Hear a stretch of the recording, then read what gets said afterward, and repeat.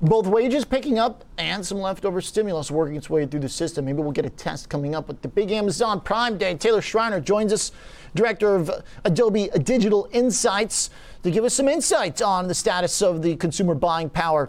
Taylor, what's changed since the last time we spoke? Is there still a lot of money in the pocketbooks, or has some of it been spent on vacations, cars, and houses? Well, both, I think, is probably the right answer, Oliver. We're seeing one of the strongest digital economy growths we've ever seen. If you look back to 2019, we're roughly 60 or more percent up over 2 years ago, which is just fantastic growth. People are spending. They've moved their habits, their consumption habits online, and they seem to be sticking with it. They don't really look to the offline retail world as something they want to go back to. They want to keep with their online shopping. They're doing this even while they're traveling. They are booking hotels, they're booking more flights, but they still seem to be doing their shopping online, albeit now maybe for luggage and other things, they're going to take them on that vacation. So looking at how this factors into this kind of spending test for Prime Day, I already got a message yesterday from Amazon saying there's like Prime Day deals. So there's deals before the deals.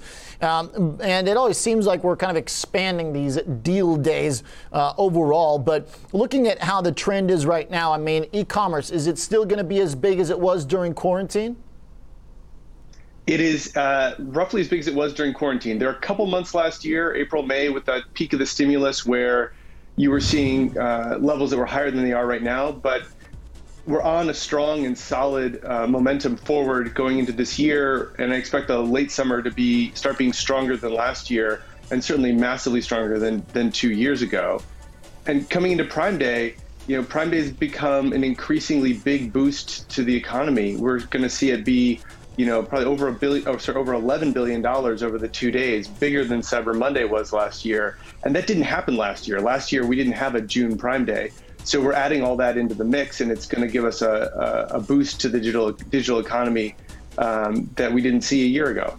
Interesting. And this is looking at the e-commerce for this year.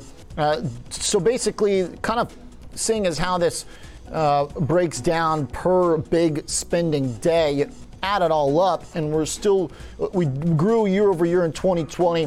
What's kind of the expectation for that pace, maybe like when we're looking back at the end of this year in 2021?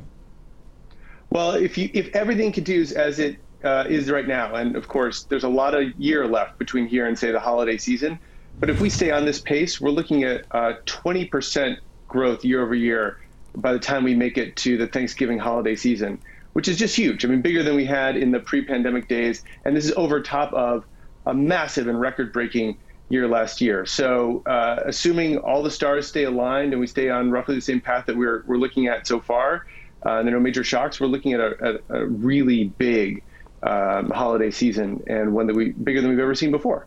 Wow, okay. And then what will we use to determine after kind of how much juice there still is left? Is this basically going to go back to a more traditional kind of ties to the cyclical nature of the economy? Better employment gets, higher wages go, the more we should expect in some of these spending areas? Or will the e-commerce draw still be a big enough kind of secular force to hold on to some of the growth it's had?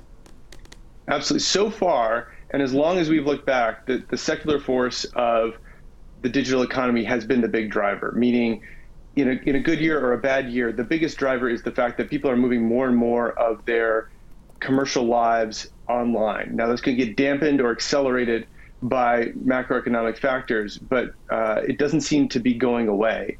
It does change what people buy. People will change from luxury items to more staple goods. They'll make those kinds of trade-offs. But in general, they are moving more and more of their commercial lives online, and that was accelerated with the pandemic, and it shows absolutely no signs of abating now.